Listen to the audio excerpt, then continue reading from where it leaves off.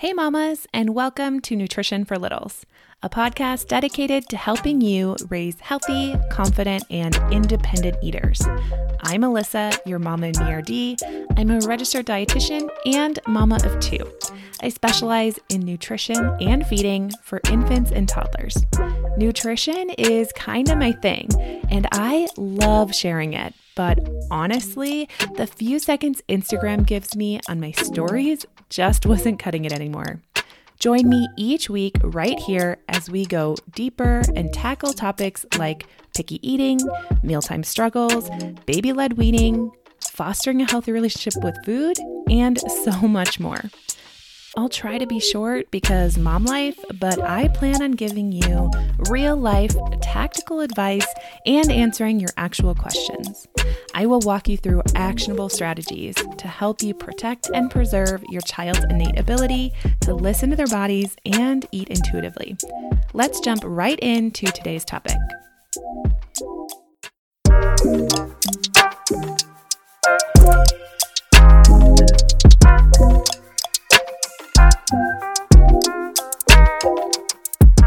Hey, you guys. I'm so excited for today's podcast. I feel like this is one that I've been wanting to do for a while, and I had it on the docket, and then I got this amazing question from someone on Instagram. So it's not necessarily a listener question because I'm not sure she listens to the podcast, but I told her I was going to be recording this podcast and asked her if I could use her question as a listener question. So here we go. This is the question I received, and I cannot wait to get into this with you guys today. Hopefully I can keep it to 15 minutes, but you're going to see I get pretty passionate about this. Okay, this is from Celeste. She said, "Hi, I've been following you for about a week, and I find what you teach really interesting and helpful. But this has got to be the most confusing thing for me. I don't understand why we should treat all food as equal because in my mind, it's not, right? Like a cookie isn't equal to broccoli because cookies are not good for your body while broccoli is. So how do we treat special foods like special foods while also encouraging non-picky eating?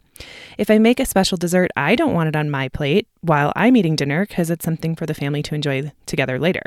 So why should I put it on my future toddler's plate?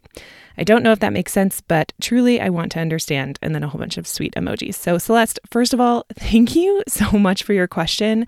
Not only was it super sweet and obviously like really well intended, but also because it got me to record this podcast, which I've been wanting to do for a while now. And now I can kind of direct it at this question.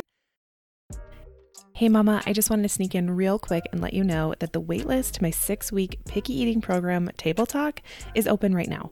Click the link in the description box below to get on the waitlist now. It's non-committal, but does let you know the second door's open to this limited program. Plus, being a waitlister means you get extra perks and bonuses not offered anywhere else, so it's well worth it. Okay, now back to the show. So there's a few pieces to unpack here. If you're brand new to my podcast or to following me on Instagram, then you may or may not know that I talk a lot about keeping food equal. And basically what I mean by that is morally equal. So yes, you are completely right, Celeste. And anyone who's listening, a cookie is not equal to a brownie. What? Brownie. Clearly, all I want to talk about is desserts. A cookie is not equal to broccoli. They are totally different foods, different chemical makeup, obviously very different to the body. So, but this is also true for a cookie versus a brownie, right? Those are two different foods. A cookie versus maybe a gummy, or even broccoli compared to zucchini, or broccoli compared to celery or chicken. All foods are different. And a huge philosophy that I have here on Mama and Me RD and here on my podcast, Nutrition for Littles, is that all foods fit. So here's the thing. Yes, they are not equal, but they are morally equal, meaning you are not good or bad for eating a cookie. You are not good or bad for having a salad. Either way, you are still a good and worthy human. When we teach our kids that there are good foods and there are bad foods, they're very black and white thinkers. And by the way, so are adults. By and large, our brains are here and they want to find patterns.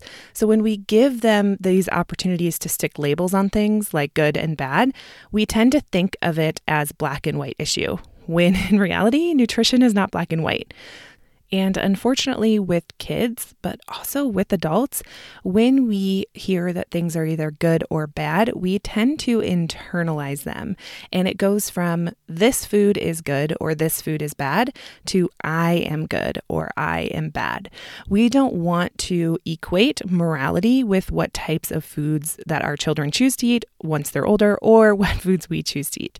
So this is going to get a little meta here, I guess, but I actually have a podcast dedicated to this. It's called Diet Riot Podcast.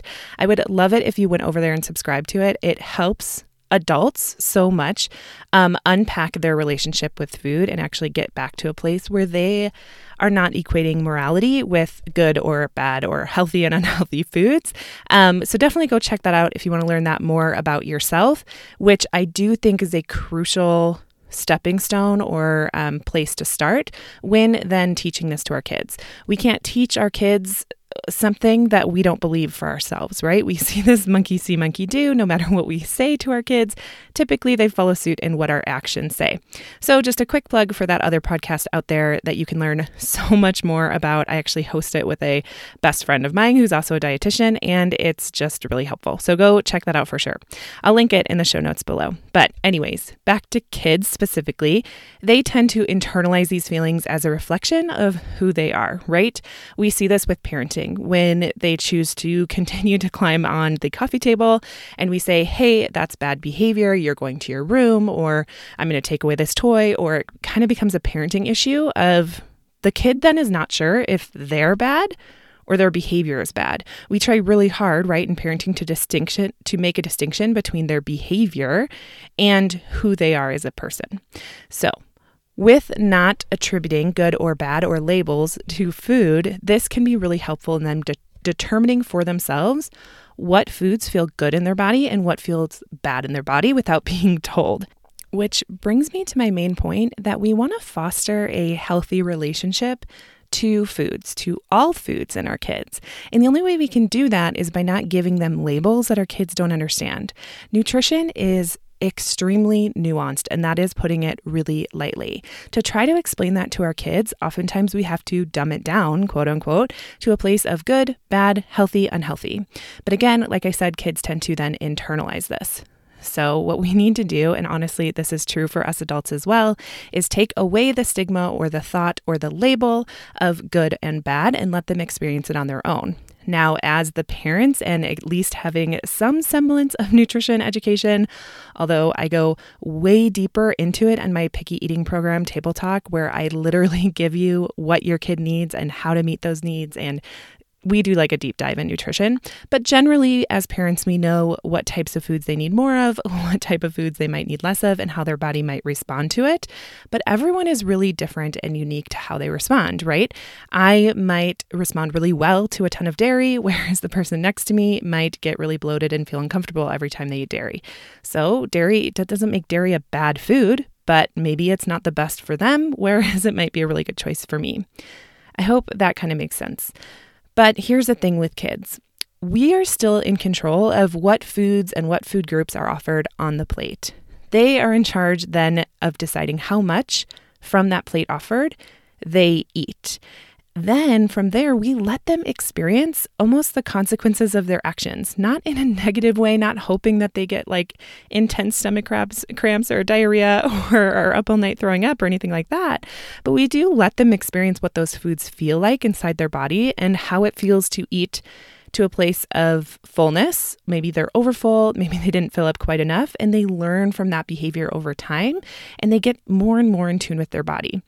It is really hard to get in tune with your body and learn if this food treats you well, or maybe it doesn't treat you so well, or maybe you overate, or maybe you underate. Well, someone's yelling in your ear, that's unhealthy, that's unhealthy, that's unhealthy, that's unhealthy, that's bad for you, that's bad for you, that's bad for you, right? It's really hard to concentrate on what's happening inside your body when something's been labeled and that's all you can think about. Not to mention the fact that the studies are pretty much clear at this point that what we restrict in our life, we will crave or we will want. And a lot of times, especially we see this with adults, they binge. And with kids as well, we see when we don't give them access to certain foods, they go over to a friend's house and the friend has foods that their parents don't allow in their house, and the kid goes crazy for it, right? They're eating it all day, all night, and can't get enough. This is because it is human nature. For example, you might walk past a wall that any normal day you would walk past and not think about touching it or even looking at it. It probably didn't cross your mind. And yet when you stick a big poster on it that says wet paint, please don't touch, immediately you want to touch it or test it or look at it really closely and think, is it really wet? Are they lying to me? And you immediately want to test those boundaries. This is human innate nature. So this is really common. And what ends up happening when we label foods good or bad is when they eat foods that are bad, quote unquote, it actually leads to a feeling of guilt, shame, embarrassment. When we feel guilt, shame, and embarrassment, we try to make up for it by being good. When we try to be good, that means restricting our bad foods. And when we restrict, we end up binging or craving the foods that are bad. So it actually creates a dynamic in foods that are actually at odds with each other rather than just keeping them on an equal playing field. So instead, our kids go through these huge pendulum swings of good versus bad, binging versus restricting. So we just want to keep the playing field level. Now, a few other reasons for this is if we take a few steps back, we know that what we have labeled as bad foods in the past are now good again, and it cycles through. So for example, eggs used to be labeled as bad. You were only supposed to have like one a day, maybe one a week at one point. And now we know that eggs are actually quite healthy and that dietary cholesterol doesn't necessarily influence our blood cholesterol, and same thing with butter, right? Butter used to be a totally demonized food and everyone switched out for margarine. And now we know that margarine is synthetic and probably should be avoided at all costs, and butter is actually the healthy alternative. So here's the thing, is once we start labeling things as good or bad, it backs nutrition into a corner. It gives you an idea or something to hold on to, a label that is often really hard to let go of, even when the science changes, even when you learn something new. And so instead of attributing any value to it in the moment, the best that we can, or label to it in the moment, we just see these foods as foods that either work well for us or don't work well. And we continue to be curious, knowing that things change all the time. And we want to give our kids this same experience. Not to mention the fact that healthy or unhealthy or good or bad is different literally for every person. So an example I love to share with you guys is granola. So we have a membership program with Diet Rioters, and inside our membership, a member was sharing about how she viewed granola as this like junk food, this really unhealthy food, and she used to binge on it all the time, and she loved it. And I always viewed granola as like a health food and a good food, and I never wanted to eat it because I thought it tasted like cardboard and I didn't think it was very delicious. And it's just interesting that our perspectives of whether that was a good food for you or a bad food for you changed how we felt around it. She felt really out of control around it because it was a bad food that she restricted. And so anytime that she did give herself access to that food, she would eat a ton of it when she could. I felt the exact opposite. I almost never used granola because I thought it was gross and it was this health food that no one really liked. Everyone would rather be eating cereal. I just thought it was such a good indicator that when we label foods, we have a relationship to those foods that has changed based on that label. So personal experiences is also a huge factor in this. Like I said, different foods can mean different things to different people. So letting our kids experience this for themselves within reason, right? As always, we are still in control of things that go on the plate. I think sometimes moms miss that point when I talk about this. Like, okay, so I'm just supposed to let them have like free range over the pantry, free range over the cookie jar. No, you're still in control of setting up those balanced meals and choosing when you want to give them exposure to some of these more special foods or dessert type foods. So specifically in Celeste's question, she said, well, I don't want to put the the dessert on my plate, and I view it as kind of a food to be enjoyed separately as a family. This is totally fine, however you want to structure the situation. Sometimes I recommend putting the food directly on their plate. That doesn't mean it has to go on your plate. Maybe it goes on the table, and it's just it's not given this like pedestal, right? So when we offer dessert after the meal, oftentimes what this does is it's actually putting it on a pedestal to say this is a special food. It should hold more value than any food on your plate. And that's what actually makes kids feel like they want to feel special. They want desserts to feel like it's a special time with mom and dad. And instead of making it about the food, we want to make it about the experience with the family. So, and not to mention that when we're trying to teach them how to tune into their hunger and fullness cues, which kids are really innately attuned to, we are creating a situation where they tune out of their hunger and fullness cues because we say, hey, finish your food until you're full. Maybe we tell them to take 3 more bites. Maybe we tell them to finish their plate. And then they're like, okay, and now here's a cookie because you finished your plate, which is basically telling them to push past fullness in the efforts of eating this cookie, in the excitement of eating this cookie or whatever that looks like. So just a reminder here that it's actually sending sometimes a mixed message. That doesn't mean that all desserts should be offered on the plate necessarily. Of course, there are times that you want to go out to ice cream as a family, and that's totally fine and done with flexibility, right? It's consistency over the special occasion. So we want to be more consistent with keeping foods on an equal playing field the best that we can, rather than constantly putting it on a pedestal or making it this special experience. Which also goes to say that dessert type foods, or more fun foods as I like to call them, or junk foods like most people call them, those foods deserve a place in our life as well, right? Like, there is a certain level of comfort that comes from comfort foods. So yes, it might not be the healthiest or the most nutrient dense foods, but it might feed our soul, or it might give us, a taste of home, or it might give us something else that only food can do. But again, we don't want to teach our kids that the only way to feel good or the only way to process through their emotions is to use food to cope. We want to give them lots of different coping skills, but that doesn't mean that food isn't one of them.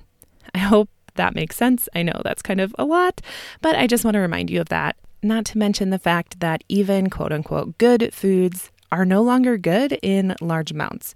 We don't want to be feeding our kids broccoli, breakfast, lunch, dinner, and snack every day, so much so that they're getting so much fiber that they're not actually absorbing their food. So there is a balance to be struck here that we want to make sure we are sticking in the middle of. All this to say is that this is the philosophy that I stand by, that the research supports, and I do believe that this is setting your child up with a healthy relationship to food so that hopefully later in life they feel more comfortable listening to their body rather than someone on the internet or someone trying to sell them something that just won't work in the long term and doesn't take in consideration their body specifically.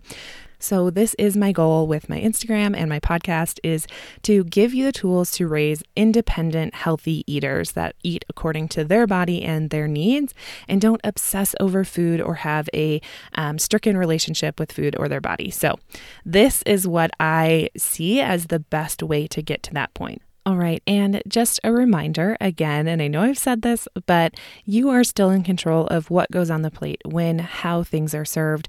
My advice to you is just to not make desserts or fun food a big deal. We respond the same way, and that's because our toddlers especially cannot understand the nuances of nutrition. And truly, I promise you the day will come that you can get into the nitty-gritty of what the difference is between broccoli and a cookie. But at 2, 3, 4, even 5 years old, it's really not the time. I honestly don't recommend trying to teach nutrition in any real way until at least 5 or 6. And even then, we're starting with like super basics and focusing more on the positives than what we would consider the negatives or the bad. So we want to focus on what food does do for our body and really focus on those nutrient dense foods rather than the non-nutrient foods. So of course, as I believe and as I will always stand firmly by, all foods fit. And I do believe that raising kids in this manner will give them a full opportunity to experience how foods feel inside their body. And I think we all know that our bodies do respond well to foods that are balanced and that keep us regular and all of those sorts of things. But that's a conversation for another day. So thank you so much for tuning in to today's episode. I hope this answered a lot of your guys' questions out there, and Celeste, you as well. So thank you so much for listening. And as always, please reach out to me with any questions or comments, and we can continue having this conversation because I believe it is such an important one. If this episode was helpful for you, I do hope that you subscribe because it really does help my show out to reach more moms like you and help them. But specifically this episode, if you found it helpful, and I think a lot of you might kind of connect the dots on this one, send it to a friend. I think the more people that hear this message, the better for not only us as moms to make life easier, honestly, but also to raise a generation that all kind of have a similar philosophy. I think that'll be really helpful in moving the younger generation into a life that maybe they're less susceptible to the diet culture crap that's out there. To put it kindly. Okay. Thank you, Mama, for being here. Sorry this episode ran a little bit long, but I think it was well worth it. It's an important topic and an important conversation to have. So I will see you next week. Thank you so much for tuning in today. I hope you're walking away with some tangible ways to bring peace to your meal times. And if you liked this episode, please subscribe and tell all your mom friends. And as always, the best compliment you can give me is leaving a rating and written review. You can find more from me on Instagram at MamaandMeRD, and please feel free to send me any questions or comments you may have by emailing me at alyssa@mamaandmerd.com. Until next time, mamas.